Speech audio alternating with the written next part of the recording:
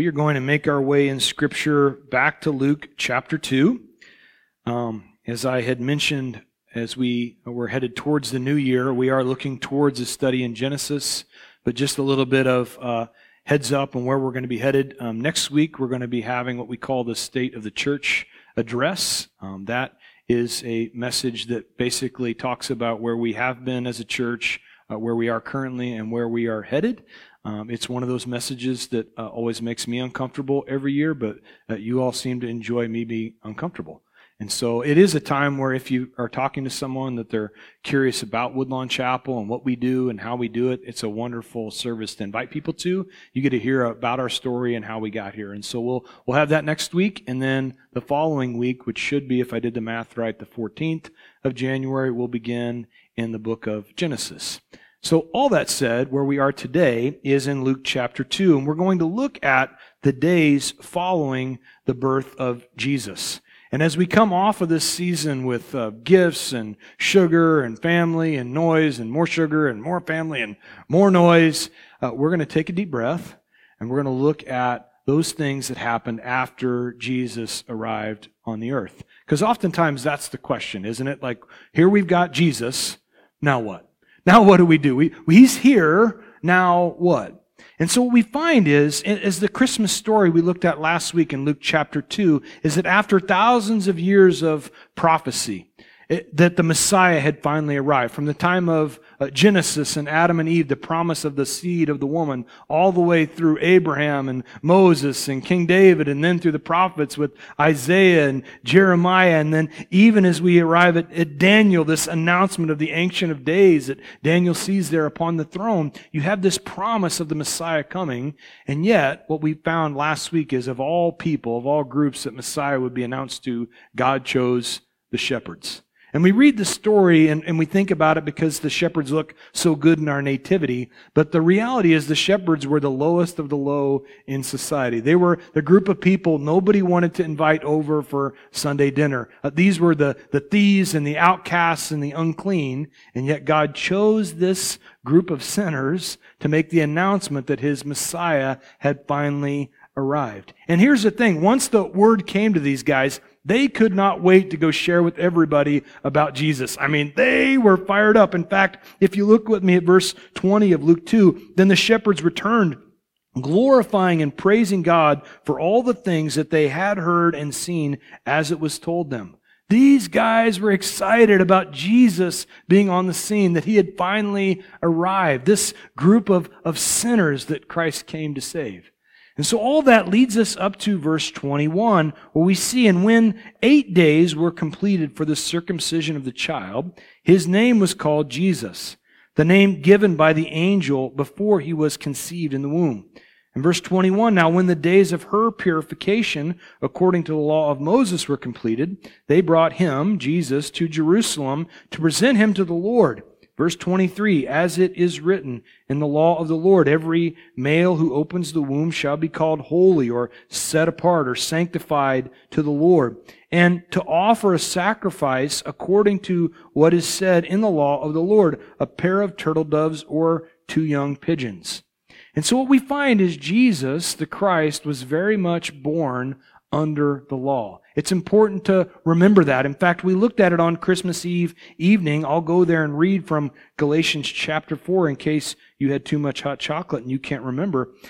Chapter 4, verse 4, we read this, but when the fullness of time had come, God sent forth His Son, born of a woman, born under the law, to redeem those who were under the law, that we might receive adoption as sons. And so Jesus was born under the law. In fact, subjecting Himself willingly, intentionally to the law so that He might become the fulfillment of the law. And so Jesus was born into this young Jewish family. He allows Himself to be subjected to the law so that He would become the fulfillment of the law. And what we see is even in His early days, even when He can't make decisions for Himself, His parents were bringing Him through so He could become the fulfillment of the law. And what we find is right there in Leviticus chapter 20 or chapter 12. I know you guys spend a ton of time in Leviticus, but there in Leviticus chapter 12, verse 2 and 3, they're told that the child child at the day of 8 days. They were to bring the child to the temple so he could be circumcised and also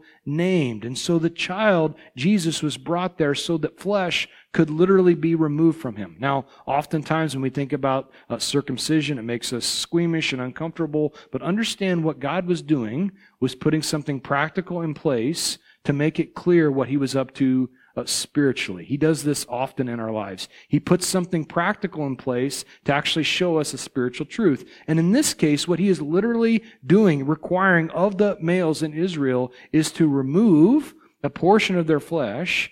It's not just because he likes pain in our lives, but so that we can be Spirit-led. This is why the Lord commands us, why he calls us to circumcise our hearts. We're called to circumcise, to remove the flesh from our hearts so that we can not be led by the flesh any longer, but to actually be led by the Spirit. Now the flesh cries out, the flesh wants fed, the flesh wants us to obey its desires, its needs, but what God calls is for us to actually listen to the Spirit first. And so we find here is that Mary and Joseph, they bring the child there. He is circumcised, and it's in this spot that they give him the name Jesus. His name is Yeshua in the Hebrew. Literally translated, it means Jehovah is salvation. And so here is the salvation of the Lord. Jehovah is salvation brought to save us from the very law that he would fulfill. We also find that Mary, she is, according to Leviticus chapter 12 as well, purifying herself after birth. She has gone through the ritual days and she has been purified. She is now able to go back into the temple again. And now, as we consider this, again, I know you don't spend a ton of time there, but I was actually asked this question by a young couple, which I'm always excited when young people want to ask me about the Bible. And so I had a young couple a few weeks back, and they had a question about the Bible. I'm like, oh, it's fantastic. And then they said the words I didn't want to hear because their question was from Leviticus chapter 12. I'm like, oh, stink. On the outside of my face, I look very excited. But inside, I'm like, oh, a question about Leviticus, no. But their question was, why is it necessary for the female to go through these purification rites when it's a newborn baby? You've got a baby that has not sinned. Why is all this necessary for them to be purified? And the reality was, and this always makes mothers everywhere really happy when I state this, is that even for a newborn child, because of our sin nature, it's important to understand we have a nature problem, that our very nature is one of sinners. We don't sin because we're not sinners because we sin, but we sin because we're sinners. It's what we do from birth. In fact, if you look at a small child, it's why they can lie, why they can cheat, why they can steal. They can do all these things even if we haven't taught it to them, because it's natural for them. It's in their nature. And so as the child is born, what in reality we have, while they're cute and squishy and sometimes stinky, these are little sin buckets. That's really what they are. Mothers love it when I say that. But they are born little buckets of sin. They just can't wait. They got sinning to do, and they can't wait to do it. And so the reality is, all have sinned and fallen short of the glory of God. All flesh is sinful. And so we have this need for the mother to be purified because of our sin nature. And so this should hopefully raise a few red flags in your mind. Why then, if we, being born of a man and a woman, should need purification, why would this be the case for Jesus? He wasn't from the seed of the man, but from the Holy Spirit. And so why would he need to go through these things? Why would Mary have to experience this? And what we find is, if you turn with me to 2 Corinthians chapter 5, verse 21, we studied this in our study through Corinthians. Here you go, a little clue into what Jesus was up to. For he, God, made him, Jesus, who knew no sin, to be sin for us, that we might become the righteousness of God in him. That Jesus became sin, even though he knew no sin, for you and I, so that we might receive his righteousness. That you and I, that we were born sinners. We have this nature. We can't help but sin. It's what we do. And we try to clean it up and give God a little bit of our righteousness. But what Isaiah says is our righteousness to him is as of filthy rags. And this is a little PG-13, so you can do the earmuff thing if you need to. But filthy rags, literally in the Hebrew, what he meant were were menstrual cloths. This is our righteousness. That's the best we can do. And this is on our best day. And so we need His righteousness to replace our filthiness. And this is what Jesus came to do. And it's important to understand that as He went through His life, He didn't go through these things and experience them because He was condemned. He did it so that He could identify with us. Not for condemnation, but for identification. What Hebrews says in Hebrews chapter 4, verse 15 is this: "For we do not have a high priest who cannot sympathize with our weaknesses, but was in all points tempted as we are, yet without sin." Our high priest, King Jesus, can sympathize with us. He was tempted in every way as we were tempted, and yet He did it without sin, becoming the very fulfillment of the law. And so what we find is Jesus came to identify with us as sinners. He came to save us from the very sin that seeks to destroy us and separate us from God for all of eternity. And what Jesus said in His own words as He was speaking to those religious elite in Luke chapter 5 was this. These were Pharisees that were questioning Jesus because He would hang out with sinners and liars and tax collectors and prostitutes. Jesus says this in verse 31. Jesus said to them, "Those who are well have no need of a physician, but those who are sick. I have not come to call the righteous, but sinners to repentance." Jesus made it perfectly clear the group that He came for, and that was the sinful. Those who knew when they looked in the mirror, we don't have it all together. We're the ones that need saved. Those who are righteous, or better said, self-righteous, these overly religious that thought they had it all together, they didn't even realize their own depravity. And Jesus said, "I don't have a word for them. I've got a word for those who know that they're sinners. I've come for them." They're the ones that need a doctor. And so we find our Lord and Savior was all about healing sinners. Now, we continue in this scene with Mary and Joseph at the temple. And what we see is in verse 25, "Behold, there was a man in Jerusalem whose name was Simeon." And what we know from Hebrew is the name Simeon, it means God has heard. So Simeon, his name meaning God has heard, waiting for the consolation of Israel, and the Holy Spirit was upon him. And it had been revealed to him by the Holy Spirit that he would not see death before he had seen the Lord's Christ. And so Simeon, whose name meant God had heard, had been waiting for years because he had heard a word from the Lord that he would not taste death until he had seen the Messiah, the consolation of Israel, or the comforter of Israel. And no doubt for Simeon, being an old man now, he probably mentioned this a time or 2 or 30 to people as he went to the temple. You can imagine the scene. Simeon coming into the temple daily, and what do the priests say? But, "Hello, Simeon, how are you?" "I am great, waiting for the Messiah.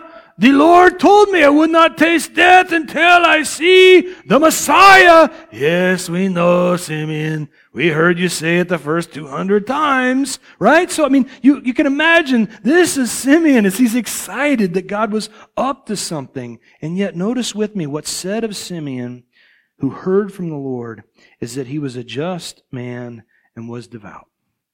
That if you desire to hear from the Lord, here's a little key. Be just, or the word could also be translated dependable, and be devout. This is the root word for our word devotional. That when we seek God dependably, regularly, when we do it in a devout way, in a devotional way, this is you in your quiet time, the promise is you will hear. And so as we come upon a new year, like I do every year, I want to encourage you to make this a part of your daily routine. Make it a part of what is you regularly seeking Him. Do it early in the morning, not when you've already tired out. If you're looking for a Bible plan, there's the Bible Study Together plan out there. It's free. There's pamphlets. There's an app. There's all the things you would need, all the tools you would need to read daily and spend time in the Word. And here's the thing.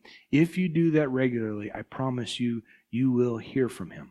It might not always be audibly. It might be just a word that He gives you that speaks to your heart that day, something you needed to hear in that moment at that time. The Lord's promise is He will speak to you.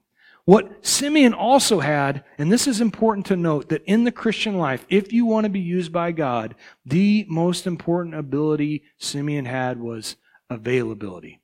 Now, years ago, before we had kids, I used to love to watch the NFL draft. And now we're 22 years into marriage, and my wife can't stand the NFL draft, so we don't even turn it on in our house. But I don't know if it's a guy thing, I like numbers and lists, and I got excited about that. And I remember one particular draft that there was one of my favorite announcers. He was the former coach of the Jets, and he went on to Arizona State, a guy named Herm Edwards, and he was talking about a particular draft pick, and he said, this player has the one ability every coach is looking for in the NFL. I'm like, well, this guy must be a stud. And then Herm Edwards said, he has availability. And that's the thing. It doesn't matter how good you are, how talented you are, how wealthy you are, how good looking you are. If you're not available, God can't use you. We have to make ourselves available to the Lord in order for Him to be able to use us. And so the greatest asset that a Christian can have in their walk is to be available for God to use. And so Simeon had made himself available to the Lord. Now, we continue in verse 27. And so he came by the Spirit into the temple. And when the parents brought the child Jesus to do for him according to the custom of the law, he, Simeon, took him, Jesus, up in his arms and blessed God and said, Lord, now you are letting your servant depart in peace according to your word. For my eyes have seen your salvation, which you have prepared before the face of all peoples, a light to bring revelation to the Gentiles and the glory of your people, Israel. And so what we find is Simeon takes baby Jesus and pronounces this blessing over him. But what I love about this is not only did Simeon have the gift of availability, but he also had flexibility. What I mean by that is for years he'd been given a word by the Lord that he would see the Christ. He would see the Mashiach that for generations they had waited upon. And no doubt in Simeon's mind he had all these preconceived notions about how he would see the Lord's Christ. He had visions of grandeur, most likely. He had perhaps even read Psalm 110, which says this, the Lord said to my Lord, sit at my right hand till I make your enemies your footstool. And the Lord shall send a rod of your strength out of Zion and rule in the midst of your enemies. And so here in this Roman-occupied Israel, Simeon's excited about that. Like, Lord, show up on a white horse, take out my enemies, whoop some Roman hiney. I can't wait for you to be in charge. Come on, Jesus. And yet, here he is, and the Lord has promised that he would let him see the Christ. And what he sees is a lower middle-class carpenter, a teenage mom, and a baby. I mean, of all things, this looks probably nothing like how he thought Jesus would come. And the reality is, oftentimes, Jesus comes in ways and in packages that we would never, ever expect. A word from a friend, a word from Scripture, even a small child, the Lord shows up in a way in the most unexpected, uncommon, unconventional ways. And in order to see Him, we have to be willing to be flexible. Pastor Chuck, who started Calvary Chapel, Costa Mesa in the late 1960s, had this saying that I've shared with many of you. But in his big, deep, booming voice on Sundays, he would say, "Blessed are the flexible, for they shall not be broken." Blessed are the flexible, for we shall not be broken when we're flexible. And far too often people are rigid in what we think God must do, fit in this box, come in this way. And the reality is people end up being broken, families broken, churches broken because we're not willing to be flexible. And so I love this out of Simeon, that he was willing to be flexible with what God had for him. And what we find is he now gives this prophetic word inspired by the Spirit. And note with me, speaking of flexible, he says in verse 32, he shall be a light to bring revelation to the Gentiles. The Jews hated the Gentiles as much as the Romans. And yet the Lord said he will be a light to bring revelation to the Gentiles, confirming prophetic words dating all the way back to Isaiah. And so Jesus now being grabbed out of his mother's arms, I just want to make it clear that if you haven't already processed this in this scene, this is crazy. This is flat out crazy town. In any generation, in any culture, for an old dude to take a baby from their mother's arms and start babbling prophetic words, it's crazy. Get that through your, like, this is a wild scene. This freaks the mom out. Like, what is he doing to my baby? And so this is the scene that we're at right now. And he continues, and Joseph and his mother marveled, I'd say, at those things which were spoken of him. And then Simeon blessed them and said to Mary his mother, Behold, this child is destined for the fall and the rising of many in Israel, and for a sign which will be spoken against. Yes, a sword will pierce through your own soul, and the thoughts of many may be revealed. So as we see in the life of Simeon, he was willing to be available. He was willing to be flexible. And I love this last piece. He was also willing to be honest. I got to imagine when the Lord was giving him a word to share, he was probably a little bit nervous about this word. He was probably excited about, hey, he's going to be a light to bring revelation to the Gentiles. That's a little controversial.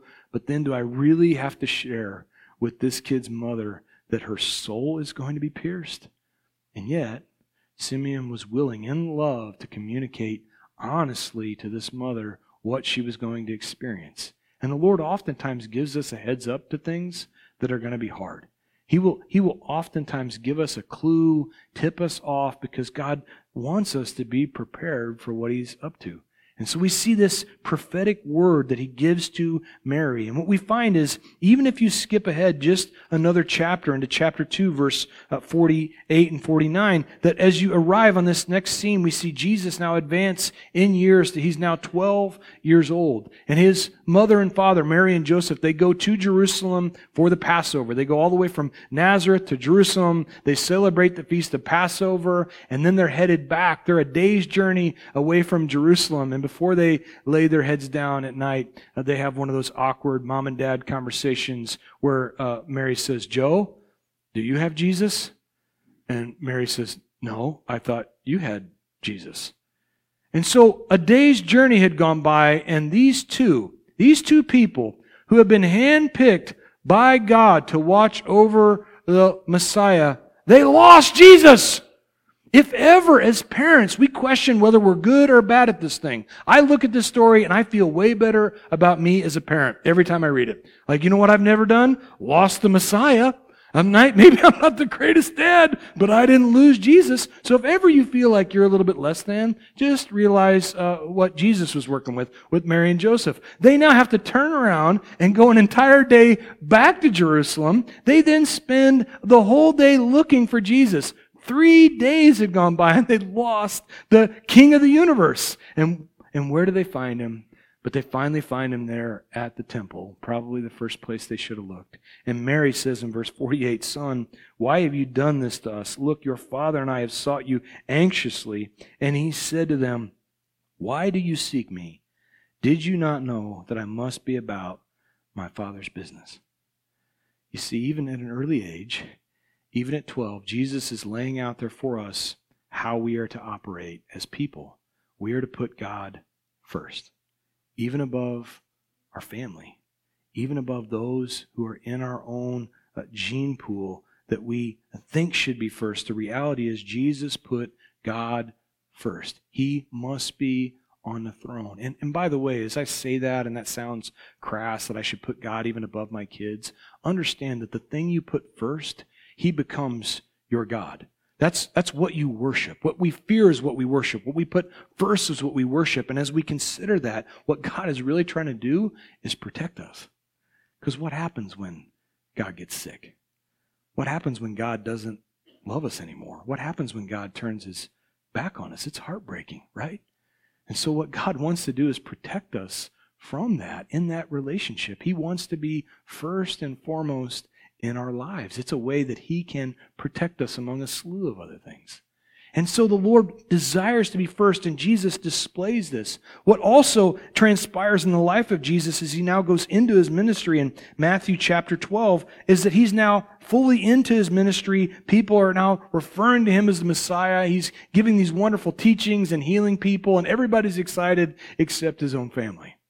To them, this was pressure and expectation and questions and doubting. And so at this point in time, Mary and her other children, they go to where Jesus is at, and his disciples come to him in Matthew chapter 12, verse 47, and say, look, your mother and your brothers are standing outside seeking to speak with you. They are wanting to tell you to pipe down, stop with all the crazy preaching. It's too much for us. And Jesus responds in verse 48 and says this, who is my mother and who are my brothers? In verse 49, he stretched out his hand toward his disciples and said, here are my mother and my brothers, and whoever does the will of my Father in heaven is my brother and sister and mother. Jesus was making it clear that while blood is thicker than water, as they like to say, something that is far thicker than blood is the Holy Spirit. That the Spirit is by God thicker than even blood. And if you wonder inside your own family why, as Jesus is changing you from the inside out, you struggle to have connection and relatability to them, it's because blood is maybe thicker than water, but the Spirit is far thicker than all those things. And so the reality is you can go to Africa, you can go to the Philippines, you can go all over this world and be with other believers and actually have more in common with them and to be able to get along with them better than you can even some of your own family because of this reality. The Spirit is that strong. And so Jesus, again, he places this high value on spiritual relationships. Now, one last place to turn as we consider Mary's soul being pierced is in John chapter 19.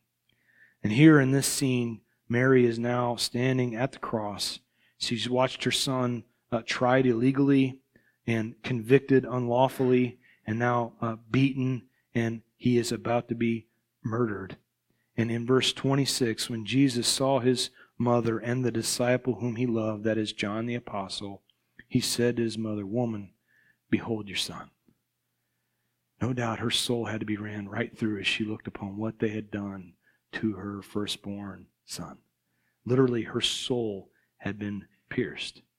And so when we see God coming, when we see Jesus coming to seek and save the sinner, and also even the crazy person, he also comes to seek and to save those who are brokenhearted. Now, one last place to turn in Scripture. Verse 36.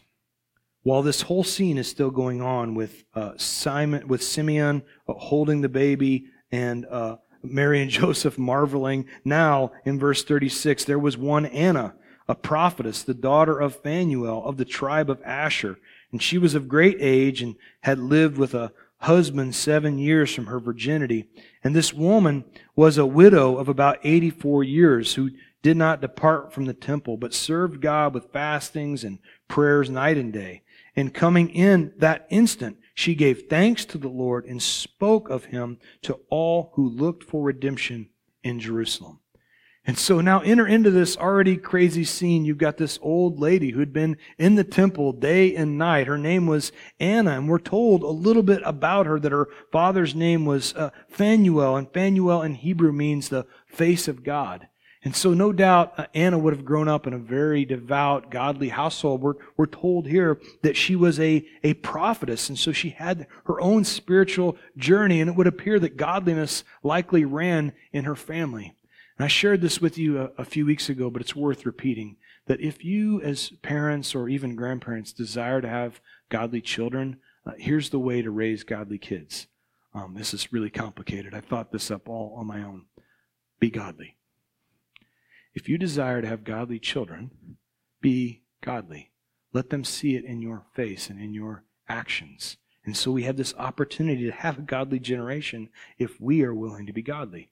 Now we're also told that she was married to her husband, and then after 7 years from her virginity, he died. She became a widow of about 84 years. Now we don't know whether that means Anna is 84 years old or she lived 84 years after her husband had died, but either way, her husband had been gone a long time, and she was an old lady who knew an awful lot about heartbreak. She knew a lot about what it was to live with heartbreak and loss and pain in her life. And she had, by our worldly estimation, every right to be bitter about it. She had every right to be bitter, and yet instead of being bitter, what we see in Anna is she was blessed. She had made a decision to, instead of having the root of bitterness grow up and take hold in her, that she would be blessed. And how did she do it, you might wonder? How did she take this heartbreaking season and turn it into a blessing? Now, I'm going to share a few things, 3 in particular, that we see from Anna's life. First of all, one of the secrets she unveils for us to living a life instead of bitterness, of blessedness, is that she was a woman of prayer. She prayed to the Lord. Verse 37, she was a widow who did not depart from the temple, but served God with fastings and prayers night and day. She could have spent her time, fumbling around and being upset and moaning to anyone that would have listened, but instead she used what God had given her, made herself available to the Lord, and used that time to be a mighty prayer warrior, interceding on behalf of the people around her. She used her time to pray to the Lord, to seek after Him. The second thing to note is that, notice with me, she came in that instant and gave thanks to the Lord. She was a woman like Simeon who anticipated that God was going to show up today. I don't know how, I don't know where, I don't know in what package, but I'm anticipating that God is up to something today. And so I ask you this rhetorical question. Do you anticipate you're going to see the Lord today? Do you? I was at a retreat years ago. My pastor, Mike Harrison, down in Farmington, used to take us to this place. We called it the Hermitage. It was south of St. Louis, right on the banks of the Mississippi, and actually owned and operated by the Catholic Church. And they would allow ministers and church leaders to come and rent these little, I don't know what you'd call, I called them hobbit holes. They looked like they were carved out of the side of the hill, and they had dirt over the top of the roof. It was just a little 1-bed, 1-bathroom spot where you could just go and in the quiet be away with the Lord. And we would typically spend the day just fasting and praying by ourselves. And I remember this one particular occasion. I was there, and I was in this spot. I just wanted to hear from God. I just wanted to anticipate that He was going to move in my life somehow. And so I wandered through the woods and found myself down along the banks of the Mississippi, just listening to the water rush by and the water swirl around and made those noises that it made. And I was praying like, God, I want to see You today. I want to see You. Would You show up? And what He whispered to my heart that day was, if You make Me very, very big, I can show up in the smallest of ways. But if You make Me very small, I have to show up in some really big ways for You to even notice that I exist. And so I share that truth with you, that if you make God big, in everywhere you will find that you see Him. In the blowing of the wind through the trees and the rustling of the leaves and the birds chirping and the sound of rushing water. If you make Him big, if you have expectation that you're going to hear from Him, even a random text through something in the Old Testament, the Lord can speak to you through that thing. You can see Him and hear from Him, but here's the other side. If you make Him small, if you put Him in a box and you believe God must work in this way, fit in this mold, then He has to show up in some big ways for you to even recognize Him. And so my encouragement is to be like Anna, make God big today. Lastly and thirdly, notice with me that she spoke of Him to all those who looked for redemption in Jerusalem. Anna spoke about the Lord to anyone who would listen. Anyone she came across who would listen, who was seeking redemption, she shared about the Lord. He was the first thing on her mind, the first thing out of her mouth. And any of those who were looking for redemption, what they got a glimpse of, what they got a piece of, was her testimony. Often we think we have to have some evangelical message to share with people. You know what really impacts them? Your testimony. What is God doing in your life? Yes, what He has done, that's an important piece of your testimony, but also share what is He currently doing in your life, making Him present and real. And it's by this that the enemy is actually defeated. In fact, Revelation chapter 12, verse 11, what we read there is, they, the saints, overcame him, that is Satan, by these two things, the blood of the Lamb and the word of their testimony. And they did not love their lives to death. They weren't so concerned about their flesh They were concerned about the king, and they weren't afraid to share their testimony. This is how powerful our testimony is, because it's not really our story. It's His story. It's His story in our life. It's Him doing things actively, currently in our lives. Now, oftentimes as I get ready and prepare and study for a message, I don't know if this is this way for everybody that teaches the Word of God, but typically what God does is He has me in some way, shape, or form in that week live out whatever He's teaching me in that particular week. And so this week wasn't any exception. I've been studying through and reading about Anna as a prophetess and all that she meant to the people around her and her family. And what transpired this week, I actually wrote this on Tuesday, but then Thursday evening I got a phone call.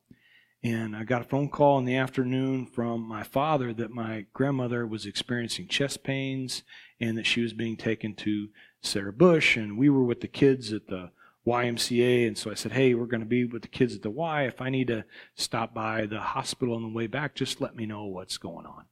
And went into the Y and made our way back out with our kids and got loaded in the car. And he had called me just as we got in the car, and he said, well, she's gone. Just like that, she's gone. She'd had a heart attack, and she died, likely on the way to the hospital. And so I share that to say that what the Lord was showing me is that I had lost an Anna in my life this week. And when I think about my grandmother, Roberta Ashley, this defined her life. She was a woman of prayer. She prayed for people. She prayed for people as a little kid. I remember her being on the phone, praying with people for what seemed like hours. I never heard a woman talk so much, pray so much. I'm like, my good. And she would pray anywhere for anybody. She was not ashamed of her Lord. She was a woman of prayer, a mighty prayer warrior. The reality is, y'all, we are not sitting in this building right now without the prayer warrior that she was. I'm not here, I can tell you that. And so she was a woman of prayer. Secondly, she was one who always sought the Lord with anticipation. She would look out to see, where is God going to show up in this situation? My grandmother was notorious for losing things. She lost everything she ever put her hands on. She just lost, and almost always it was her pen. She'd have a pen ready to write something, mark it down in her Bible, but invariably she couldn't find the pen that she just had in her hand. And that might seem like a flaw, but actually it ended up being a blessing, a faith builder, because she would just immediately pray and cry out to the Lord, Lord, show me where my pen is at. And invariably, the Lord would provide, I don't know if it was that same pen, but there would be another pen, probably the one she lost before. And so you would see then a praising of God for the good thing He had done, because she anticipated that she was going to see God that day. She had a life of anticipation that God was going to show up. Thirdly, and finally, she was one who always spoke of the Lord. You never had a conversation with Roberta Ashley that she was not speaking about what God was up to in her life, what God had done in her life, and what she was expecting Him to do in her life to come. She was excited about her opportunity to be at the feet of King Jesus. And so she would share a life of anticipation, speaking to people of, here's the thing, redemption and hope. What people needed to hear was about the hope that she had in Christ Jesus.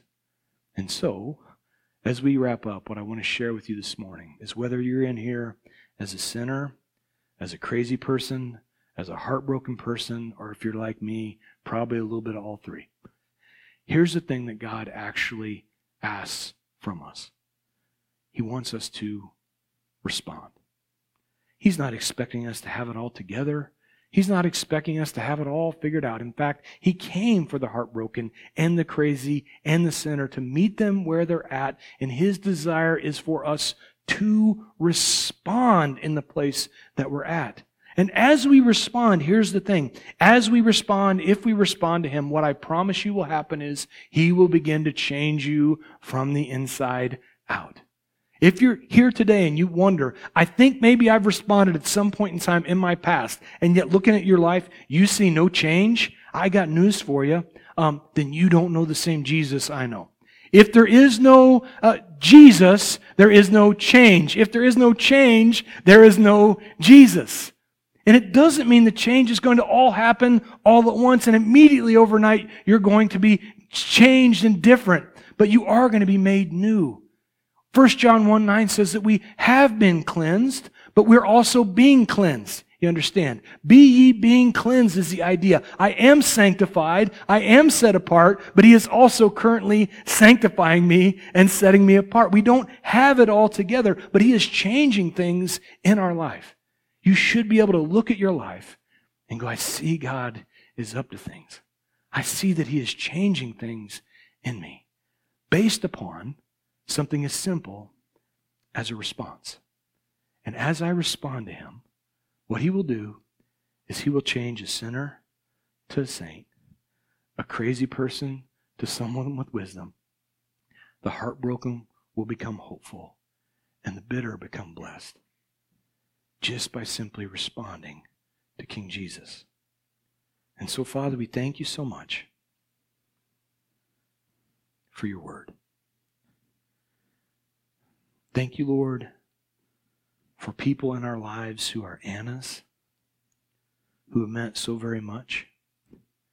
And Lord, I pray right now for those of us in this room that still have breath in our lungs, that we would seek to become like an Anna. Lord, as Roberta Ashleys of the world pass off the scene, we need desperately those to step in to fill in the gap, to continue to be the prayer warriors, to live lives of anticipating to see You, to live lives that are looking for You in a big way, to work out in our lives. Lord, we need those in this next generation to step up, a people that are holy and separated for You, Lord.